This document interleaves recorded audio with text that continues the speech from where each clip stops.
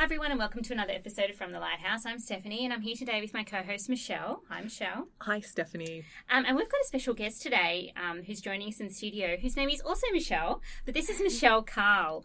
Hi Michelle. Hi Stephanie. So Michelle Carl writes poetry and fiction and is the editor of Mascara. Her short story collection Letters to Pessoa won the UTS Glenda Adams Award for New Writing in the New South Wales Premier's Literary Awards. She's received prizes and fellowships from the Australia Council, the Copyright Agency, and an Australian Government Research Scholarship. Her poetry collections are The Accidental Cage, Vishvarupa, and The Herring Lass. She co-edited Contemporary Asian Australian Poets and is series editor for the Vagabond Press. She's written essays on poetics, race, and cultural diversity. Welcome, Michelle. So, Michelle, as I understand it, you made the transition from medicine to writing. Okay, so can you tell us a little bit about that transition and how you ended up as the writer that you are today? Hey, Steph. Yeah. Well, medicine was my first degree, and I studied for it was as you know, it's a fairly intensive kind of training, and so I did that, and that was in Australia, and in my fourth year, I came to the conclusion that I would not specialise because I could see that it wouldn't allow me time to be creative, and being creative was there the whole time, I guess. And after I graduated, it was another couple of years that I was still learning, as you do. It's quite a sort of a factually based discipline, and then I was working full time for about 7 years, and I really enjoyed it. It was wonderful. It's a very privileged profession, I think, it's wonderful to have that contact with people, and I'm interested in healing and health. And then I can remember sort of just thinking that, doing long hours and just thinking that there were other things in life that I really wanted to explore, and so I went to part-time. And then I can remember I was on holidays in Prague, and it was such a beautiful city, and I went for a walk. I came back to my hotel, and there was really nothing literary there around me, or no literary reason for being there or anything like that. I wasn't part of an established writing community, and a poem just came to me, and that's when I kind of, it was a little sort of moment of illumination. I wrote the poem, and I just had this illumination that I was really interested in taking in also using my mind in sort of creative ways rather than just with ideas. I think I wanted to explore ideas more. So I started from that point. That was really a turning point for me, and I started to write the poems and take it seriously, and so I moved into that. I was always writing fiction. Fiction's very hard to get published in, but it was always there. So I went into poetry because that was something that was open for me to go into, and I could get my poems published in magazines and then build up a collection, and I was doing that. But all the time I was writing fiction. And then in recent years, I was doing very little medical practice, and more recently I've stopped to finish my research, and I really miss it. I miss that discipline, and it's quite sad for me sometimes actually when a news story or something comes on television about medical things. I feel sad about that loss, but I think that that's also part of it's part of the sacrifices that you do have to wear as a writer. There are lots of sacrifices along the way, but I guess if you want to be good at anything, that's just the way. But I do really miss it. I really love medicine. It's great. So how does, I'm really interested in that, like how does that, your medical pass, your pass as a doctor kind of feed into your writing? Do you think it does? Is there a relationship there, do you think?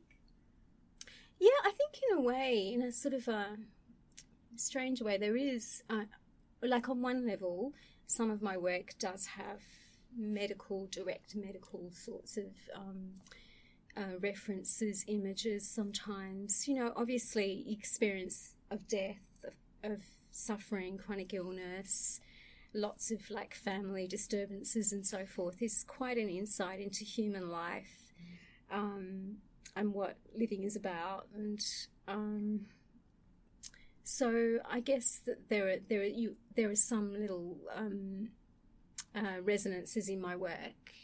But I think on a deeper level, I'm interested in healing, and writing can be a form of healing as well, a form of connection and communicating. And that's, to me, why I enjoy general practice as well, because it is something that's about connecting with people, and unless people know that you actually care about them and care about their health, you know, when they know that, there's actually a big difference in how they respond. So there's a real art to actually being a good medical practitioner, and I think there's been books and work written about that. So I'm definitely, I think in some ways, writing as well, you know, there's that sort of, that tending to the work, and that attention that you give a work, and also that intimacy within the work, that I think there is, in some ways, there are kind of similarities between the processes, if that kind of makes sense. Yeah, no, that's really interesting. I never thought of that way, but it makes sense. Yeah, but also as well, I guess the other thing about it is that, you know, I have enjoyed being able to use writing as something that can address social illness as well. So, you know, the idea of dis-ease, you know, and like, you know, such as in my essays on race or mental illness. More recently, I've been writing about that. Yeah, so I think, and that appeals to me, that kind of, it's not an immediate kind of remedy, but it's not no less important, I think. Yeah. And I feel that I could have kept practicing medicine, but it's good for me to, it's right, it seems right for me to move into and explore what I can do with writing, because there are other people who can do what I was doing as a doctor. I would like to see what I can do with literature and the skills that and the knowledges that I've kind of been, you know, gaining over the years. You know, I just listening to you talk about, you know, sort of Copenhagen, but also the different parts of the world that you've lived in, visited, travelled to, and sometimes through, you know, sort of having that position as, you know, sort of medical practitioner. I think in Malaysia when you were there visiting, in your essay. Absolutely, that definitely sort of fed into Indonesia. Yeah, in Indonesia, with the insight and the place that you could occupy because you wore the hat of medical practitioner, you know, sort of at that point, but also the way that I think your writing really sort of galvanizes that notion of you know, sort of a world in flux, you know, and the way that you know, the underpinning so much of the way that we think about the world is who can move, who can't move around it, and also sort of really the way that there's a real tendency to pin people to place and to particular identities that I think your writing in many respects completely and utterly dispels. What I mean, would you think that that's an element? I mean, particularly, say, Letter to Pessoa, your poetry, you know, that fabulous mixture that you have of places and people sort of jutting up against each other in ways that usually you say no to.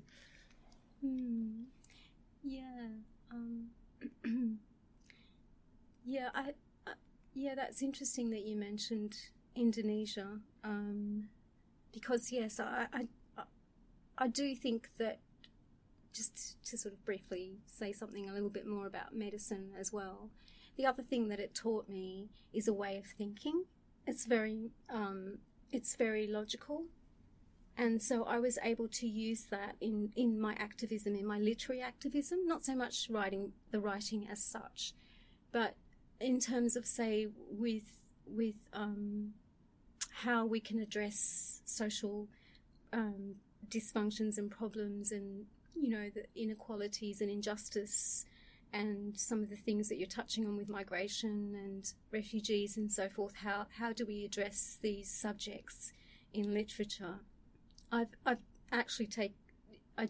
think I do sort of take that kind of approach, which is quite logical, about, okay, well, you know, it's pragmatic. So, for example, when I did go to Indonesia, I didn't have particular knowledge of that field as such, and I didn't of refugees, and I hadn't been working in that field for a long time, and I didn't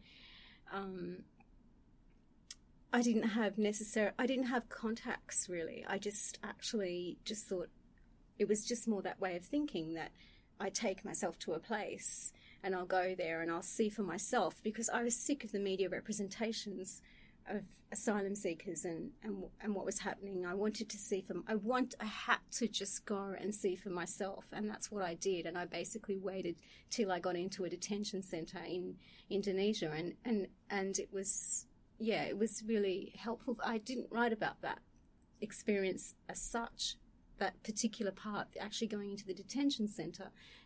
It was a strange thing. It was traumatic on one level, but it was also a sense of relief, because I was able to go to that truth, and I was able to experience it. And I think as a writer, that's what we seek. We seek those places of finding. We were talking before about spaces, creating an open space, and I think you're right. I think in my writing is often a process of becoming, rather than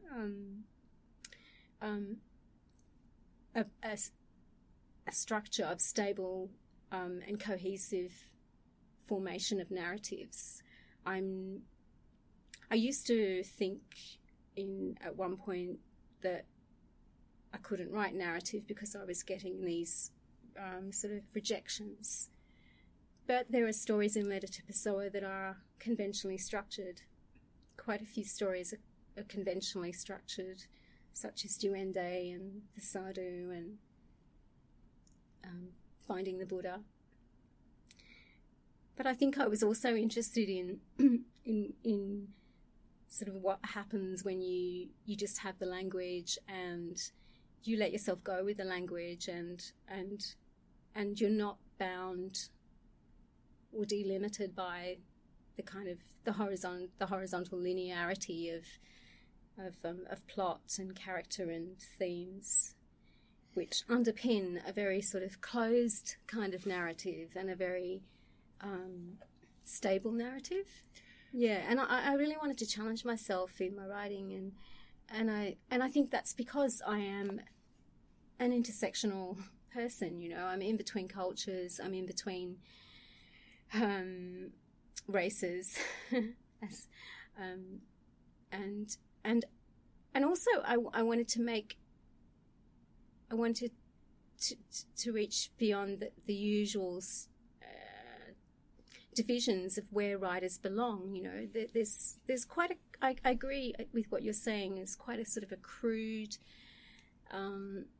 distribution of or alignment of certain writers to certain topics and subjects, which I think, you know, is really sort of evident in Letter to Pessoa, which is, I think, you know, sort of it's adventurous in the sense that the heteronym is everywhere throughout it, and there is a sense that I think that one of the things that tends to prevail is that idea that certain people should write about certain things, and when that is broken, and you certainly just write from this place of you know, sort of, I guess, boundless possibility. And I think when I look at the things that you've done with Borges or Pessoa, you know, the Book of Disquiet, which is just a magnificent book, what you see is just is a writer doing what a writer needs to do, which is write what they want to write, not what they should write. And yet I think that one of the critical problems that you've encountered is critics who are actually sort of pigeonholing you in sort of a way that either you can or you can't write what you're writing. Would you like to talk a little bit about some of the receptions that you've had in sort of in reviews, etc., where on one hand there is no doubt that you are a gifted writer with sort of the sort of critical acclaim that should in some sense really sort of in some sense prevent the sort of criticisms that you've encountered and yet haven't, which seems almost impossible to comprehend. Yeah, I think a lot of the critics that have criticised me heavily are white male critics, and to say something about that, I think the reason that they're doing it is mainly that they feel that what I have attempted is ambitious. And I would say that the reason for that is that I am going into a territory that is not expected of me, which is the aesthetic territory. That is claimed by European colonisation, that aesthetic territory. It wants to have this narrative over all the countries that it's colonised and all the people and all the people that it's colonised, all the stories that it's colonised. It's not just countries. These are texts and stories that are being taken up and have been taken up historically. And yeah, I think I just think that is why I've been criticised, that as a migrant, you are actually, the very act of migration is by its own nature ambitious. To actually go into another country and to forget your past and to start a new life, that is so ambitious for anyone to do. And so I don't think they should be so challenged by the ambition of the imagination. I think that's a lot to do with you being a woman as well. Ambition is coded as for a woman as bad. Yeah, absolutely. Yeah. I definitely, it is also very embedded in historical archives around people of mixed race, particularly Anglo-Indians, and that's where my research is. Well, not just particularly, I'm sure it's with all sorts of mixed race people, but my research is focused on Anglo-Indians. But that research has actually enabled me to see that what is manifest is not necessarily something of the current phenomenon of, the critical response to my work at the moment. It's actually something that's very historically embedded. And I think for that reason is, because it's historically embedded, that is the exact reason why I have spoken about it. It's not in my nature to be someone so argumentative necessarily, it's not, we don't want this kind of conflict. But I think that, that we can't help it. It's unavoidable. It's inevitable that we are in a politics of becoming, and that's what my writing does, and also my critical work. It can't avoid being engaged with that. Does that make sense? Yeah, absolutely. And I think when looking at your critical work, which has appeared in Southerly, the Sydney Review of Books, Mascara, of course, and numerous other places, what you're definitely calling out is those sorts of invisible sort of those invisible gates that are preventing, in very tangible ways, sort of that literary landscape of Australia from changing and moving out of, as you put it, a white with a capital W sort of terrain, and into a sort of that that open place where anyone can write anything. What sort of factors do you see affecting the type of writing that we're seeing in the mainstream?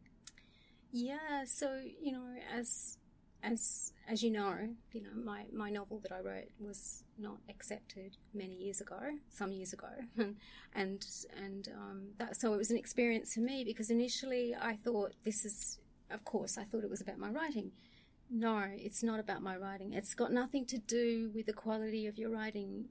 If you get rejected, all you writers who are listening out there, take note. It's not your writing. It's really about who's allowed to tell what story. And as I say, I find it quite crude. It's so transparent. This allocation, this alignment of what writers, based on a range of factors. Their race, their class, their education, their background, what stories they're allowed to tell. Ultimately, though, there is a master narrative underpinning all of that. It's about authorship. It's about who is authoring, what is authoring this master narrative. Because these other narratives, the political narrative that the migrants tell us from the western suburbs or something like that, or the very aesthetic narratives that we have from the white Australian elite, these, or the memoirs or what have you, from refugee memoirs and so forth. These stories, what do? They ultimately embellish and support a Western narrative of superiority, and that's what it all comes down to at the end. It's superiority and positioning. Most of what's happening in our literature is purely about that. It's purely about positioning. And I ask myself, why? Why is it that critics are so hesitant and they see good writing? And why is it that publishers and agents have this problem as well? And I think the reason comes down to very colonial sort of thinking. It's settler colonial thinking, repeating the narrative that if I don't reject this manuscript and accept that one, if I don't award this prize to this person and not to that one, I will be the subject of ridicule. I will be isolated. That's how colonialism works. It's basically based on superiority which is based on colour. And in fact, I've seen it all the time. There are even shades of this, there are shades and of this sort of colour dynamic happening, so that it's not just about whiteness. But I think that, whiteness is kind of problematic, as all descriptions of race are. But we also need to probably recognise that that's just how it's going to be, that it is difficult to talk about these things, because on the one hand they will prompt reactive responses in social media and antagonisms. But on the other hand, we do need to actually probe around this area and this field and talk about what's causing these distributions and these demarcations of groups of people. Yeah, because it is very much that sort of sense that in moving into this sort of and I like the way that you put it, into this sort of aesthetic territory, and what I've sort of noted in for example your style is one of the things that you bring together in the space of a single paragraph. Multiple sort of multiple strands of subjects. I'm thinking about the opening paragraph, which I don't know if it's still the opening paragraph to your novel, where on one hand you've got the walk through Sydney, the jacaranda tree, the asylum seeker, and then the character that all of this is being focalised through, who is quite clearly not Anglo-Saxon. And so you get this wonderful boundedness of a character who is capable of carrying all of those things around with her, of filtering, you know, sort of the jacaranda, the Sydney summer, the, you know, sort of the knowledge of this. And in that expansiveness, you sort of see a hope, don't you? I mean, like, I see a hope, because what you see is you see things changing in ways that they don't if we continue to sort of presume that certain people can say, you know, sort of talk about this kind of a story, and certain people, because the overarching idea is that there is this, and I think this is where that sort of colonial mythology comes in, is the beneficence of the whiteness, you know, like the beneficence that, look, we can have refugee stories and we can have asylum seeker stories, but God forbid, you know, we just have stories. Yes. You know, like, because we have not arrived at that place where you just pick up the pen and you write, and you don't have to be held accountable to that sort of, you know, that racial history or that genealogy or that migrant history. We have not reached that point when you can pick up the pen and write. And that has to be, you know, sort of that to come, and that the reader, you know, that we have a readership, you know, a we readership, that the first thing that happens is that you open a book and you read, and that's not happening, because particularly with women, it's this need to pin them to their biography in this way that diminishes them and that explains them. Oh, well, Michelle Carl can write this because she's got this background, not because she's a fantastic writer and gifted and, you know, sort of is a writer, but because she has this background. And then the danger there is also that you read it purely in terms of, like, I'm going to figure out what your background is, you know, and it's just tethered to the analysis or the critique of the work is just tethered to how much does this reflect so-called reality, rather than being kind of treated and received as an aesthetic object in and of itself. Yeah, and it is that sort of old idea that, you know, sort of colonies don't have confidence in themselves as well. Cultural cringe. Yeah. Well, you know, they do not have the confidence to say, well, something new is happening here, and maybe it doesn't have a precedent. Maybe it doesn't have a literary precedent. Or maybe it's, you know, sort of self-consciously, you know, sort of taking, hell, you know, you've got to take on Borges, you know, you've got to take on Pessoa, you've got to take those names if the call is there.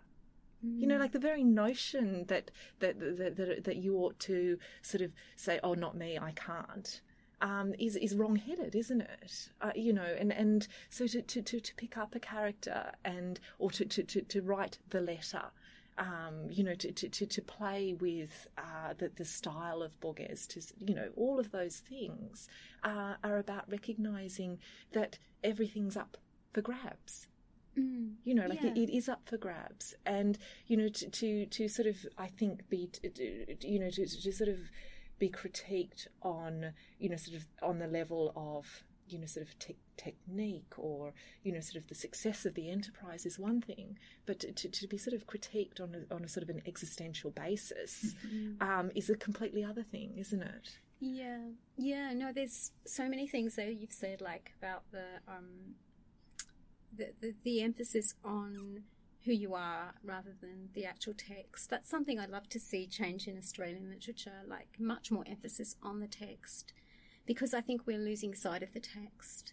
Less people are reading, even people in the literary realm. They're so busy with all the things, all the discourse, you know. So discourse, you know, creates also the master narrative, and discourse, you know, enables certain people to tell certain stories, but it also takes our attention away from the text, and we can kind of be aware of that, I think, and come back to the text. And as for myself as a writer, you know, if I was to choose, look, it would be writing that I would be doing. I wouldn't be doing criticism.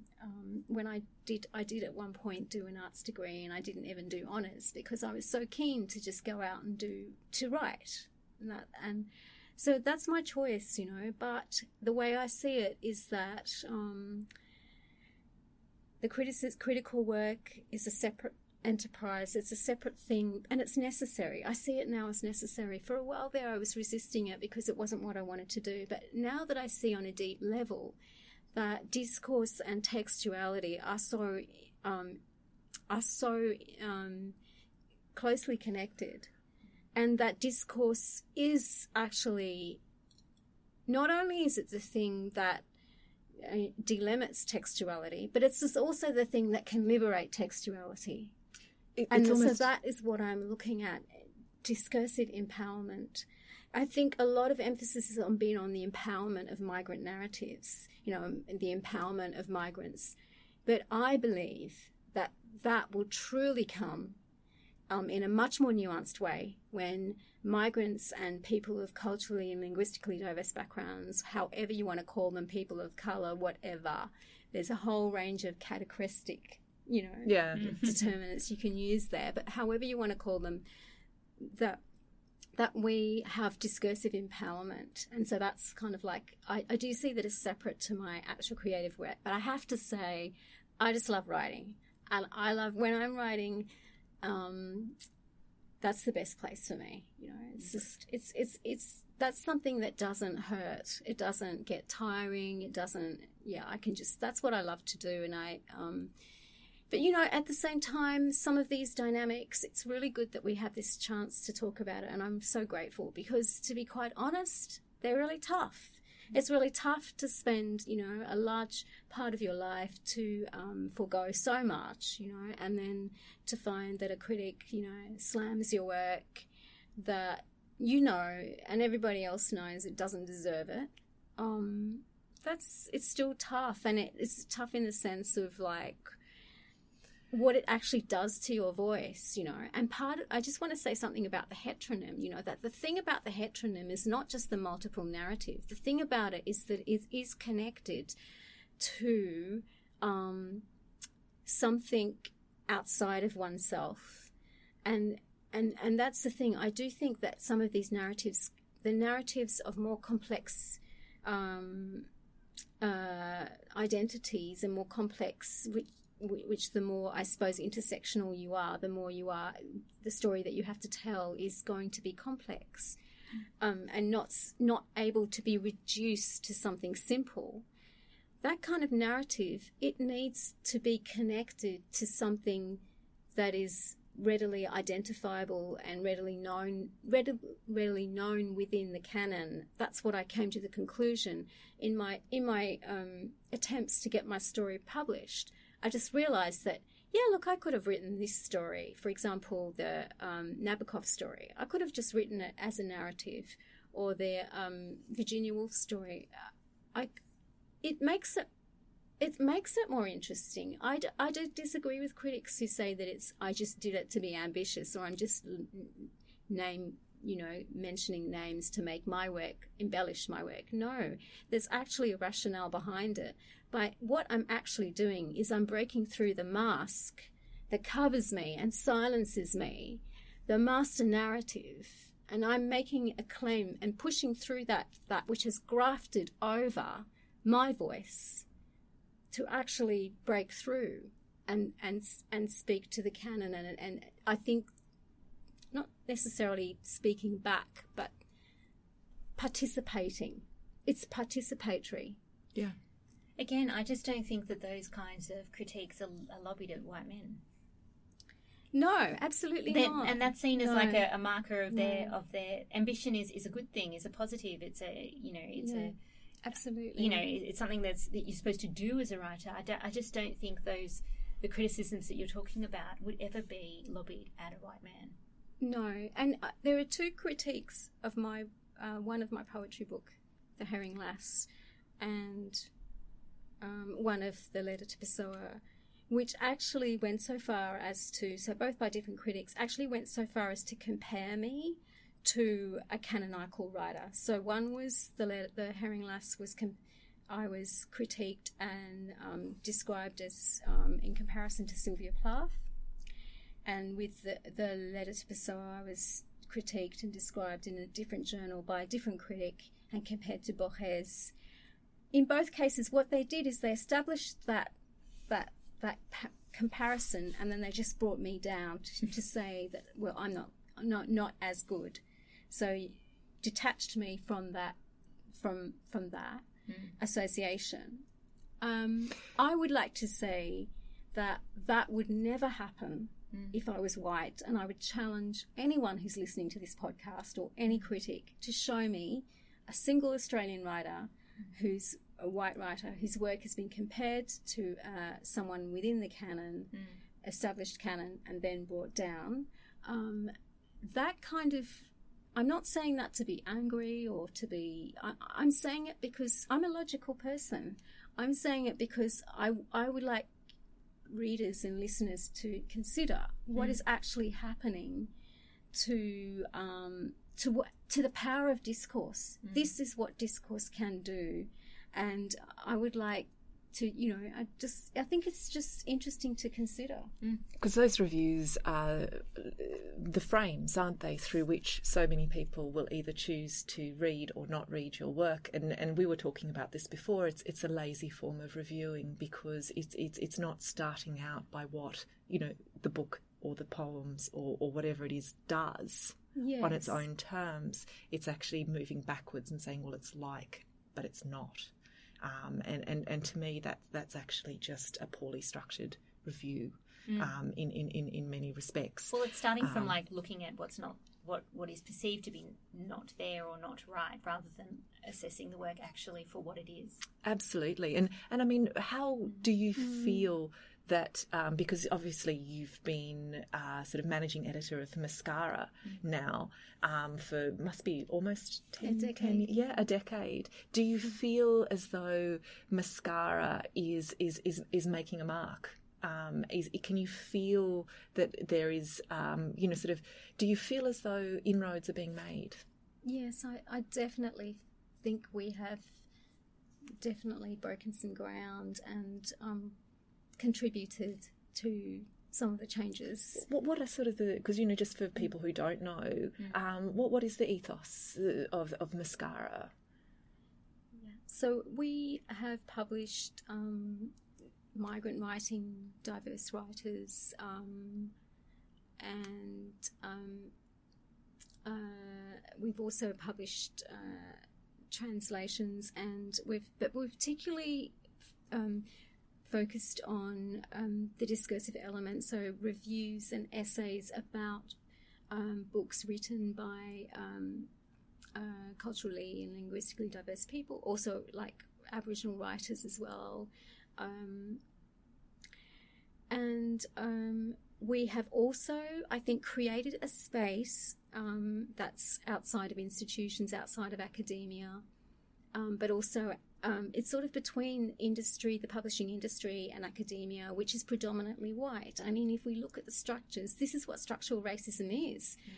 The structures are white. The establishment is white. So we've been able to sort of have really good collaborations with early career researchers who are not white, and also white Australians as well, who have contributed in enriching the journal. And I think that's exciting, because I think sometimes it's great to do monographs, write monographs and research and everything, but it also can be extremely helpful to write critical essays and reviews and build that part of the journal up. Really what Mascara is doing and has done, I think it is one of the best journals in the literary landscape. Yeah. For an online journal, we publish fiction. We've got the Deborah Cass Prize running. We have quite an active social media presence as well. And I've been theorising intersectionality and narrative mediation, and we use that in social media. And using the hashtag, for example, is very empowering, because it means that, on the one hand we have the social media archives, which are digitally preserved, but we also have the fact that, if anyone's running a search, the hashtag will bring up all the sites where intersectionality is mentioned. So I think we're actually breaking down in a way, or we're sort of presenting what we can do with the resources available to us. We're actually presenting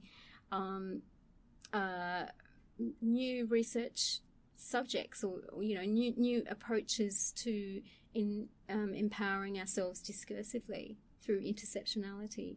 Because I mean, it's a tough thing to maintain, isn't it? I mean, and definitely. you've certainly, I know, sort of really had to struggle in order to keep Mascara going in many respects. What sort of things do you think have changed or sort of contributed to that?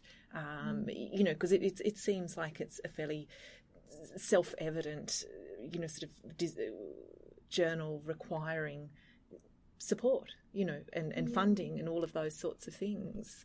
So what do you think's been happening in that space? Yes. Yes, it's definitely been the journal has been in crisis in terms of resources for several years. It's really difficult. But on the other hand, I just want to mention that we have a lot of support. In the sense of, just the collaborative support from writers and thinkers in Australia and researchers, and also from other countries as well. And that's actually symbolically quite powerful. But no, look, there's no doubt it's difficult, and I really do hope that things will improve, because we could do so much more, of course, and I think there's a need, there's really a need. There are so many talented young researchers who could contribute, and if we were able to sort of assist in that, and I'm being approached quite a bit as well by other organisations who want to partner with Mascara. So I think that it's exciting, and I do think that our partnership with Sweatshop at the moment and Writers Victoria is also really exciting. And I'm also going to be speaking at this Gatekeeping in Australian Culture Symposium at the University of Adelaide, which I think that's also exciting to have that kind of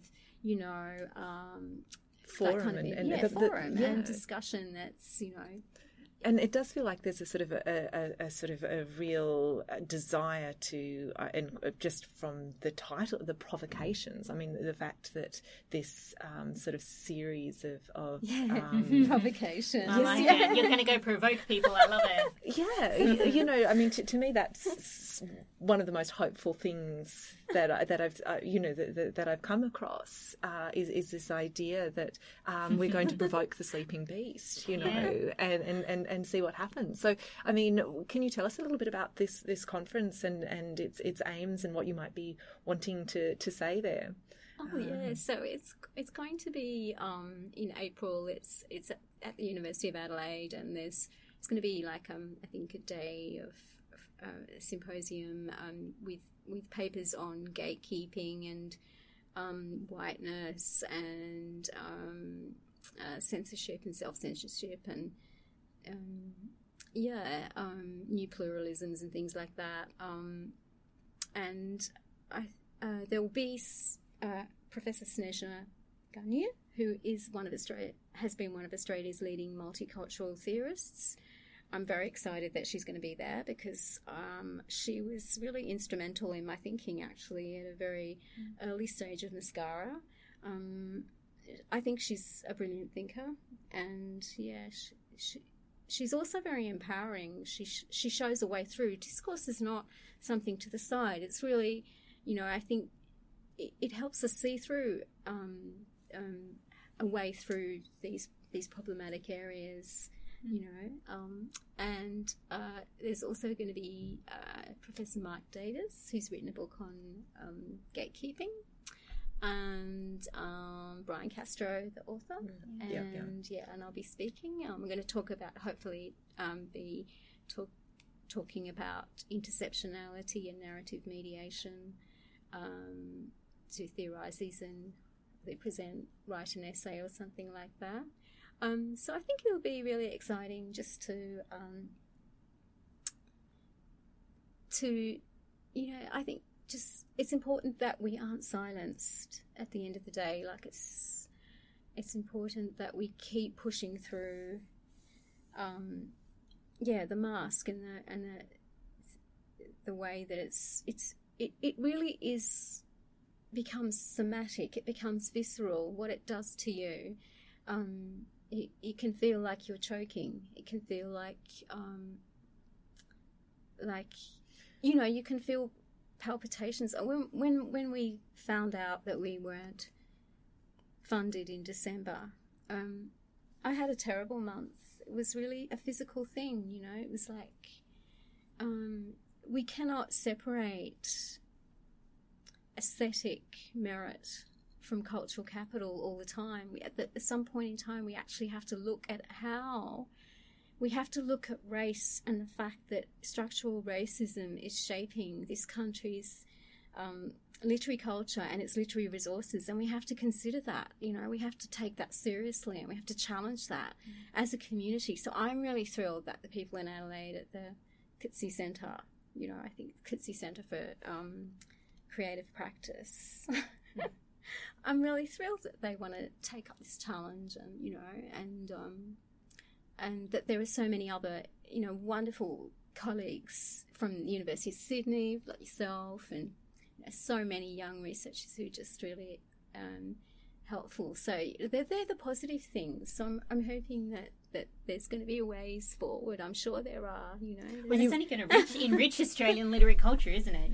Yeah. No, look, I think the essential thing is, we mustn't stop talking. We really mustn't, because that's how like basically these processes work. They work by profoundly silencing us. I'm just listening and I'm just thinking, I'm hoping, Michelle, that when you come back, you'll come and do a podcast so that we can, I think in a loudspeaker, sort of reiterate and iterate and reiterate. Provoke our listeners. Yeah. I like it. I love that idea of like not giving it as like almost a speech, but like giving a provocation. I think that's exactly what the Australian literary landscape kind of needs, and it is such a valuable kind of thing to put out there. So yeah, I agree. Come back, please. Please. Yeah, come back and share. I'd love to. Talk about. We have completely run out of time, but I'm just entranced. I could listen to you talk for all day. So please come back. So thank you so much, Michelle, for coming in. Thanks, Stephanie. I really appreciate it. Thanks, Michelle. Thank you, Michelle, and thank you, Stephanie. Thank you, Michelle's. So this has been another episode of From the Lighthouse. If you could please rate and review us on Apple Podcasts, that would be great. You can find Michelle at The Herring Lass at Twitter, or you can look her up. I think you've got a website, don't you? Yeah, it's a gorgeous website. MichelleCarl.com. Yes, that's correct. Or you can find Michelle through Mascara Literary Journal. So please go and look at all her writing and buy all her books. That would be amazing. And we will definitely have Michelle back. We'll see you again in a week, guys. Bye.